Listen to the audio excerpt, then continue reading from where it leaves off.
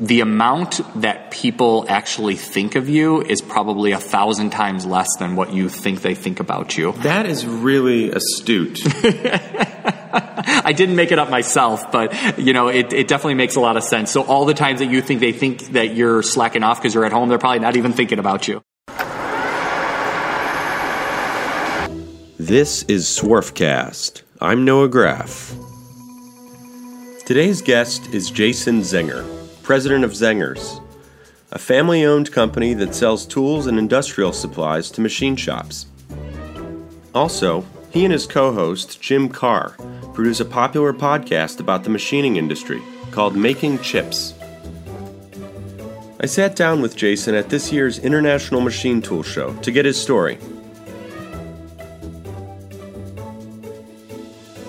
Today's podcast is brought to you by Graf Pinkert. Looking for a screw machine, rotary transfer machine, or CNC machine? Graf Pinkert's got you covered. When you're buying any used machine, you're taking a risk. So it's important to buy from someone who knows their stuff and who is going to give you straight information about what you're buying. Graf Pinkert is a family-owned firm that's been dedicated to selling great machine tools to the turn parts industry for 75 years. It specializes in the top multi-spindle brands, including Index, Schutte, Gildemeister, Tornos, ZPS, Acme, and Wickman. They also sell a variety of other types of used equipment, such as CNC Swiss, CNC turning centers, and parts washers. Machine tools are complicated. If you're going to buy one, you should go to people who are knowledgeable and committed to the industry. Learn more at www.grafpinkert.com. That's www.grafpinkert.com. Well, let's make this formal, Jason. Yeah, let's do it. Welcome to the podcast. What do you do? What's your story?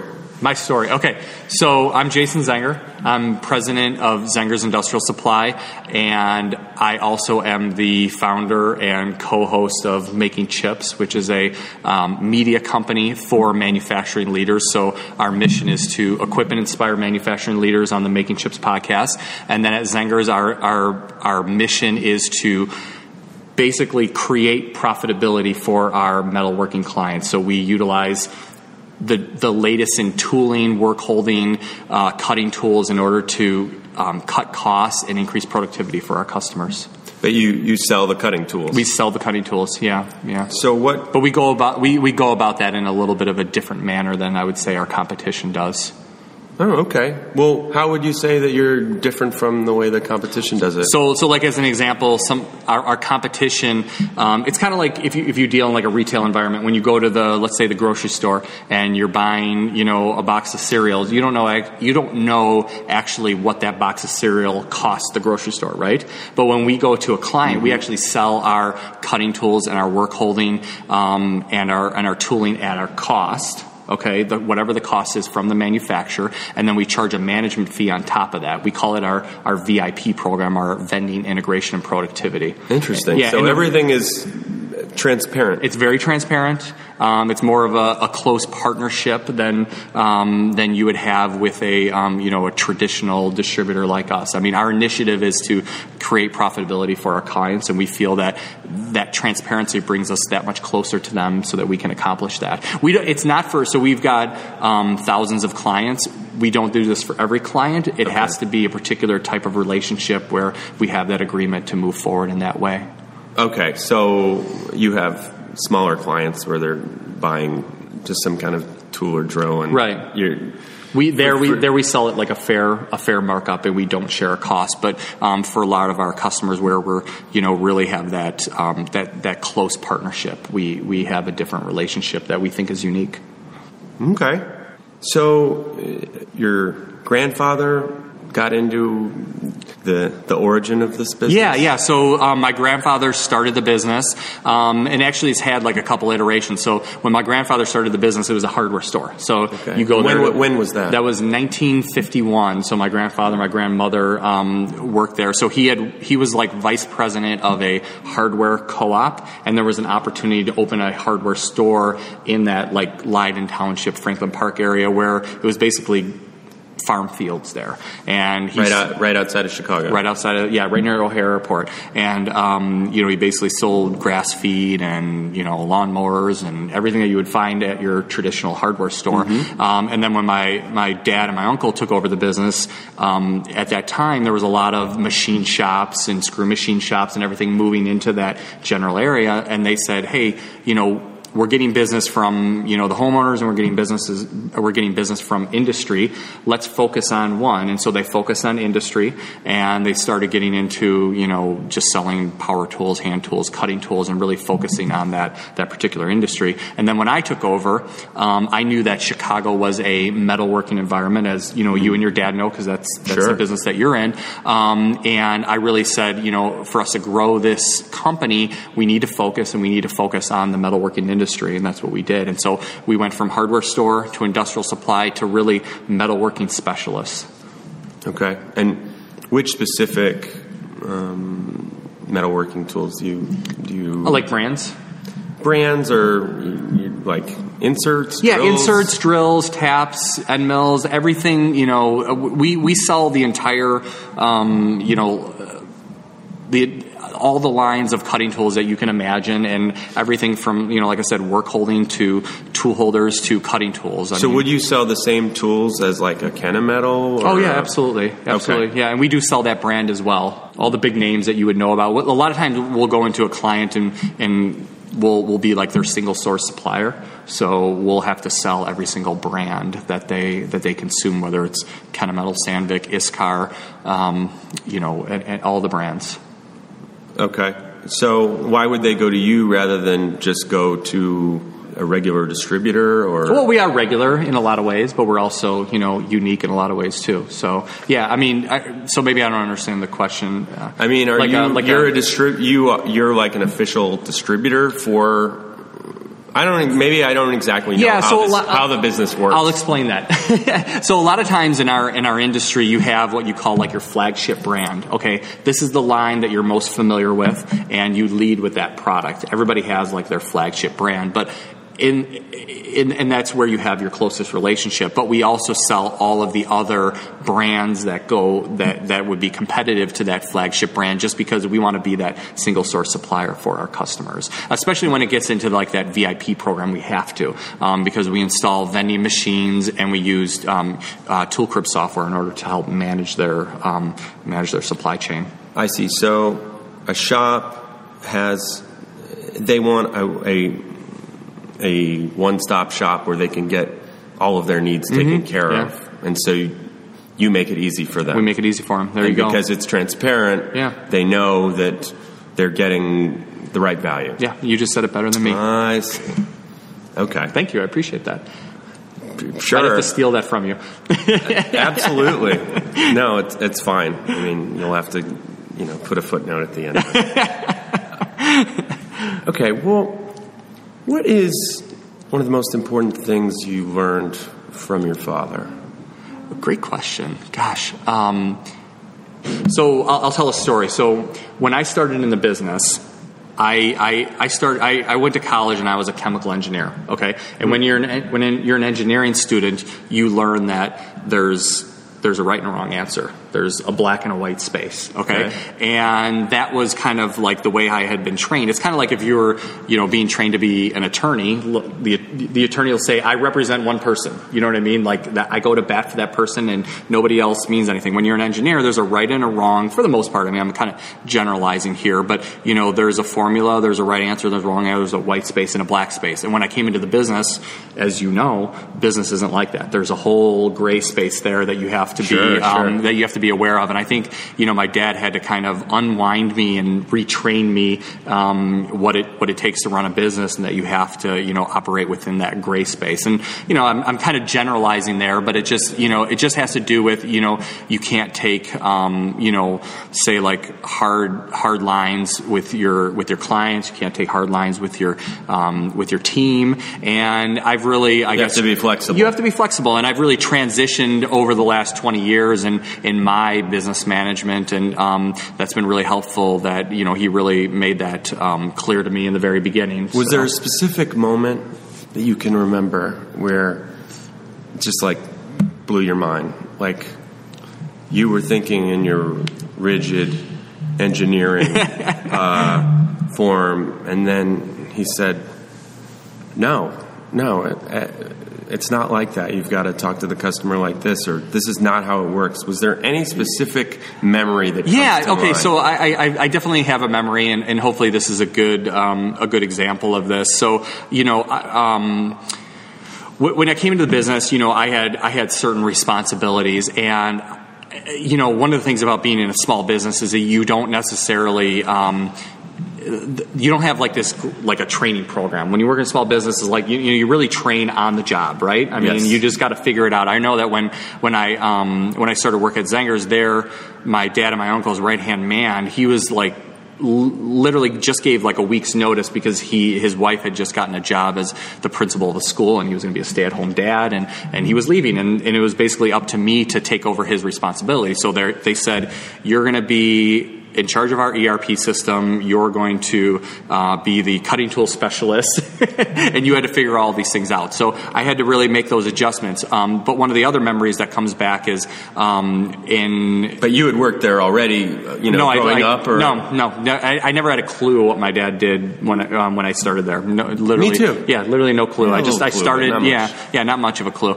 But I do remember during one of the recessionary periods. I think it was 2008-ish. I'm bad with my That's times. The worst one. Yeah, that was the bad one. My dad and I were driving to go get lunch at a local Mexican restaurant, like we did often, and we were having some discussions just about the state of sales and being able to make payroll. And my dad volunteered to literally go from whatever his salary was to zero. He started, basically going into his 401k just so we can employ the rest of the people at the company. And we had this discussion, and I had different responsibilities there, but we came to the conclusion of I need to get out there and sell, because that was important at that point in time, because the pipeline was drying up because of the recession, and I needed to get out there. Whereas you were just managing. I was managing and learning, maybe just being more reactive from a sales perspective as opposed to proactive. But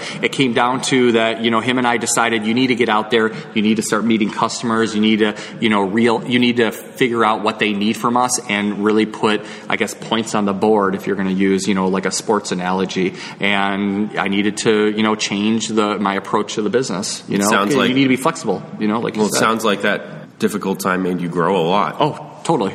Yeah. I mean, they always say that like whenever you go into a recession, it really separates people that are really going to be successful in the future, and I think that's definitely the case. You have children? I have 4 kids that I'm raising here in the city of Chicago. Yes, from 12 to newborn. Urban kids. Yeah, urban kids. My daughter, who's 12, takes the L home from school. Cool. So it's very different. Got to teach them different things. And have they expressed any interest in the business? My daughter has expressed that she's not interested in the business. So, and as a matter of fact, I even, it's kind of funny. So like whenever the topic of making chips comes on, she like immediately rolls her eyes. And, I try to, we're speaking every day here at IMTS on the main stage. And, it looks like you guys are having such an awesome time. We're having a great time. It's exhausting, but we're having a great time. And she was like, she's just not, the kids aren't into it. My daughter wants to be a skating instructor. She does synchronized ice skating, and my son wants to be a ninja, and then the other 2 don't have any clue what they want to be. So, they're not thinking about selling tools or metalworking, although they have been, all of them have been, not the newborn, but they're going to be here soon. They've been to IMTS, and they love the robots. The robots are cool. The robots are cool, and that's one of our next big things that we're going to get into as well. Your company? Our company, yeah.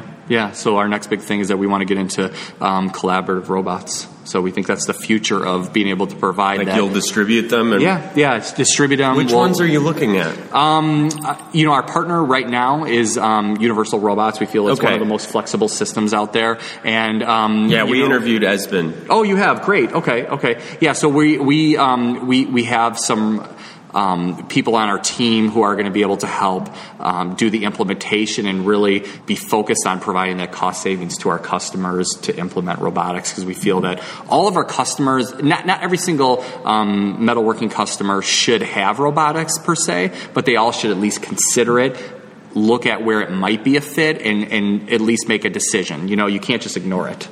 That seems like a cool combination, because your goal is to be the one-stop shop for all the ancillary things with their machine tools. So absolutely, and you know, our ultimate goal is to, you know, provide that documented cost savings. So robots seems like a very natural progression for us. What did you plan on doing before you went into the business, or had you always kind of had it in the back of your mind? No, it wasn't. So when I was in college, as I mentioned, I studied engineering. What made you want to study engineering? I had my favorite teacher in high school was my chemistry teacher, and I talked to her, and she said, "Why don't you go into engineering?" I was like, "Okay." I mean, I didn't have much of a clue. I mean, if I really, it's good for the brain. Yeah, it's good for the brain, and you know, I enjoyed it. I mean, I really, to be quite honest, I got my butt kicked in undergrad. I went to a school that had a lot of people that came into the engineering school from overseas, and WashU, yep, it's good. Exactly, good school. Good my school. sister went there. Oh, great. Okay, good. And they were willing to work literally Monday through Sunday nights, and I was only willing to work Monday through Friday nights, and so I just couldn't keep up with them. And so then, what happened? How did the progression go? Well, I made a decision after doing an internship that I didn't want to be an engineer. I wanted to work with people. I wanted to, you know, I didn't want to have that experience of being a chemical engineer. I think that I could have maybe been a different type of engineer, like maybe mechanical or civil, but I'd already been going down that chemical engineering route, and so it just, you know, it's one of those things where I just had an epiphany, and I said, this is not what I want to do. Mm-hmm. And then I started looking at other jobs in business, and as I was interviewing, I think I was interviewing with like business consulting firms like Deloitte and Anderson, and my dad called me up and he said, your uncle wants to retire, and I don't want to run this business by myself. What do you think about giving it a try? And I said, yeah. Did you go to business school? No. I got my MBA, but I did not undergrad. Before this? No. No, I went to undergrad engineering and then business graduate school. So after that, your father said, no. It was my senior year. No, sorry, the end of my junior year in undergrad studying chemical engineering, where he said, your uncle wants to retire. What do you think about considering the family business? And I said, yeah, let's give it a try. Mm-hmm. You know, it would have been MBA foolish. Helped you a lot? You know, that's a good question. So I often wonder, me in business, and I haven't done anything like that. So yeah, and you know, it gave me. So I went to Northwestern Kellogg for my MBA, and not bad. And not bad. And I met a lot of great people. I think that it gave me confidence. It taught me a few skills, but I really truly believe that nowadays, especially in small business, first of all, that the piece of paper doesn't mean a lot as far as whether you're going to be successful or not. And there's so much education that's available on podcasts, on YouTube, in books. I mean, you could really I think the educational system needs to change. Mm-hmm. And to be quite honest with you, I probably learned way more from books and videos and podcasts than I ever did in the 2 years that I was in graduate school. Interesting. So I hope that answers your question. Maybe save the money. Yeah, you probably made good contacts there. I made some if you wanted to go into that. To be quite honest, I was really the outlier in school because everybody was a banker or in marketing or, you know, in consulting or computer science. The fact that I was in an industry that made things, it was me and one other guy. And that same guy was actually the only other guy in family business as well. So were you in business school while you were working for the company? Mm-hmm. Okay. Yep. That makes sense. Yep. Fridays and Saturdays. So. Okay, making chips. Making chips. If you're not making chips, you're not making money. I came up with the idea for making chips because I was a big consumer of podcasts, so it was just something I loved to do during commutes. Just whatever I could do to educate myself, and I thought to myself, there's not a voice out there in the podcast world for the manufacturing industry, and specifically the metalworking industry. So that's how it came about, and I appeared on a radio show with my now co-founder, partner in making chips, Jim Carr, and I thought he was well-spoken. He happened to be a client, too, even though I didn't know him. And I pitched the idea to him. Where did you meet him? We were on I think it was AM 760 at 6 a.m. on a Saturday. So the only people that would be up would be business owners, like listening to the radio or going into work. And he talked about social media and manufacturing, and I talked about casting and realizing a vision for your company. I just thought he was well spoken, and I pitched it to him and said, "Hey, what do you think about starting a podcast?" And he said, "Yeah, let's do it." And we did it. And you guys work well together. And we work well together, and it just took off. Yeah. That's great. Yeah. It's really important to have a partner. Yeah. Collaborate. Yeah, it is. What are you getting more enjoyment out of between the two, or is it just a different kind of high between the two businesses? Yeah, it's different. So my whole mantra is, it's not fair to make a. Yeah, it's really hard. So my whole mantra is I love leading leaders. And, that's ultimately what I want to do in Zengers, what I want to see done at Black, and what I want to see happen at Making Chips. And I love just... What's Black? Black is actually, Black Industrial and Safety Supply is my wife's company. They're the location in Hammond, Indiana. So a different brand than Zengers, different team that works there. And that's my wife's baby. What do they sell? They also sell to manufacturing and industry. They're more focused on, I'd say, like Fortune 500. One of their biggest clients is an oil refinery. So a little bit of a different segment. That company's been around since 1893, so they have a well-established brand. That it's her family business. No, we actually bought the company about 3 years ago. Opportunity arose for us to do that. Wow, that's a whole nother. It's a whole nother conversation. Podcast. I know. Tell me about it. Okay. So anyway, yeah, like leading leaders. I mean, that's my biggest thing. And it's not even like I'm like the smartest guy in the room, and I'm but I just feel like I can be a conduit of helping people to really elevate their game. Not because I'm like come up with like just all these great things, but just having conversations with people and just giving them new ideas that maybe I learned from somebody else. Right. Now, I think that's the way I feel about our podcast. It's kind of like, have you ever heard that NPR podcast, How I Built It? I haven't. No, but sounds interesting. It's just one where they interview all these founders of companies, and but they've become huge companies, and they find out how they started from start to finish. I've been trying to figure out the framework for our podcast. I mean, we've interviewed a diverse group of people, but sure. In the end, in order to get enough interviewees, we're going to have to interview a lot of shop owners.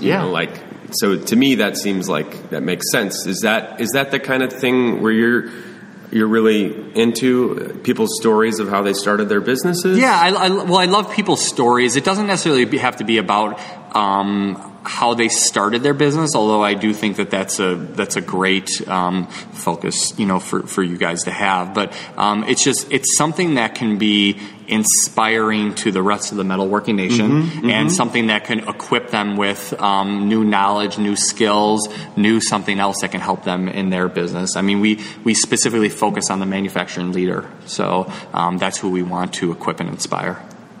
Okay, so the mover and shaker of a company, I guess, or the aspiring mover and shaker of the company. What have been a few of your favorite interviews? Oh, you can't ask me that question.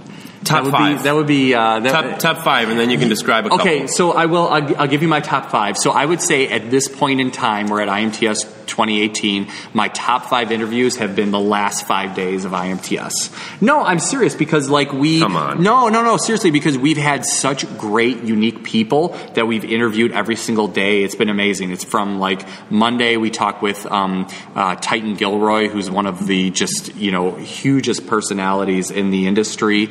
Who is he?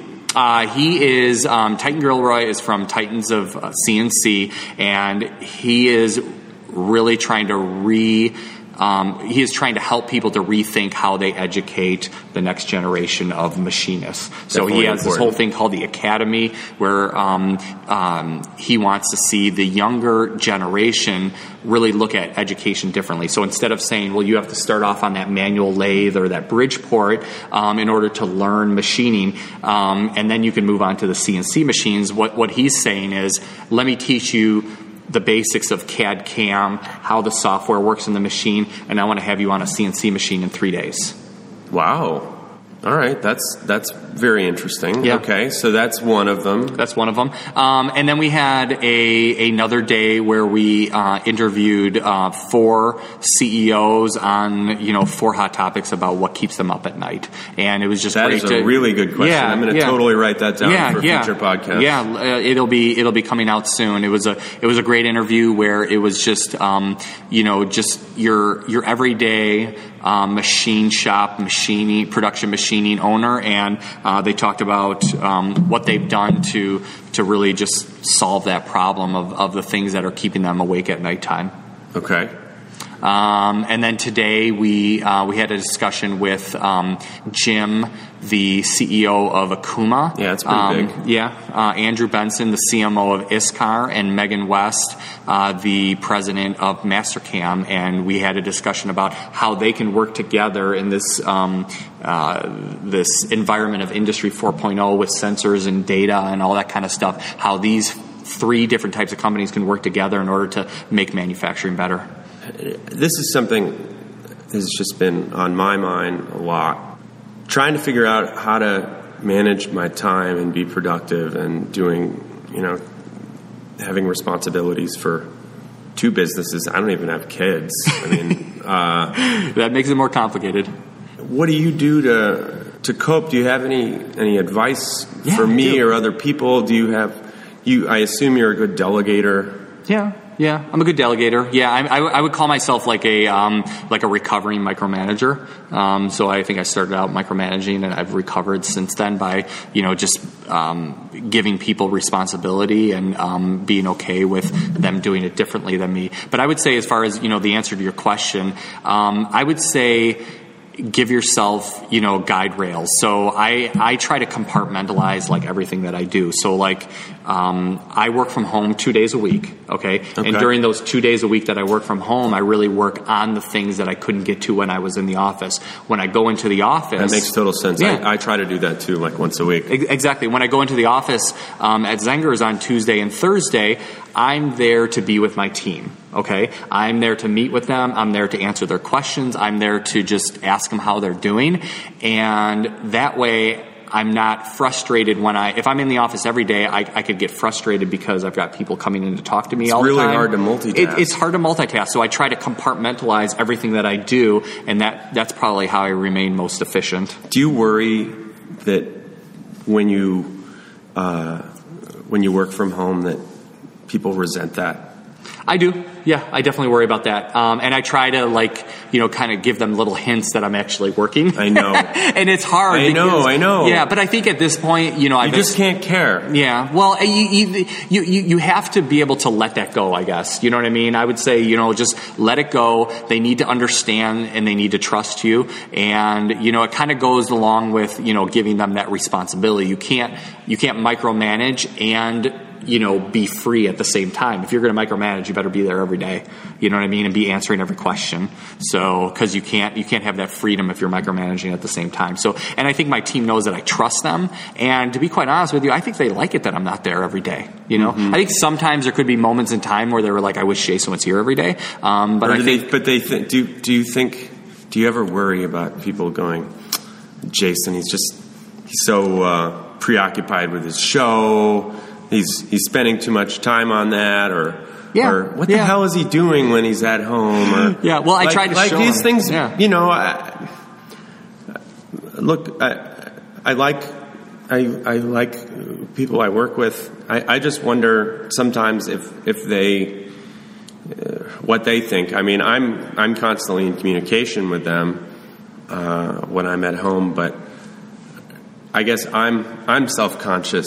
It sounds like you've gotten over that. Well, I wouldn't say that I've completely gotten over it, but I would actually say that it's probably a good thing that you feel that way, because then you're going to react appropriately. You know what I mean? If you didn't care, I think that would be a different situation. But I think this also goes back to something that I just mentioned this the other day, and it's like, the amount that people actually think of you is probably 1,000 times less than what you think they think about you. That is really astute. I didn't make it up myself, but it definitely makes a lot of sense. So all the times that they think that you're slacking off because you're at home, they're probably not even thinking about you. Yeah, maybe you're right. I'll tell myself that. I don't know. I mean, And the bottom line is, and I try to tell my team this, it's about the results. You know exactly. what I mean? So if you're producing the results by, working at home 2 days a week, then hey, there's nothing wrong with that. And I've had other members of my team that do work from home, and not everybody can, because there's some people that are very, operational in nature and they need to be in the office every day. Real. But I mean, for the ones that have a job that they can work at home and they've asked me, I've been, okay, yeah, that's fine. Let's work something out and let's make it happen, as long as you're still producing the results. Obviously if you're running a CNC machine or you're managing people running a CNC machine, you can't do that. But if you have some other kind of role, it's possible.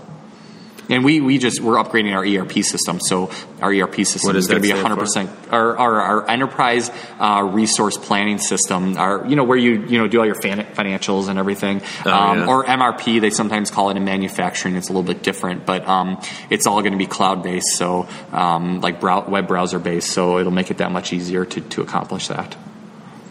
Okay, well, I'm sure we could talk for a long time. But thank you, Jason Zenger. Yeah. Thank you, Noah. Of what is it? Zenger's Industrial Supply. Zenger Industrial Supply. Yes. And you can catch him and his partner Jim Carr on their podcast, Making Chips. Yep. Go to makingchips.com or iTunes, Making Chips, or any of the other popular podcast players.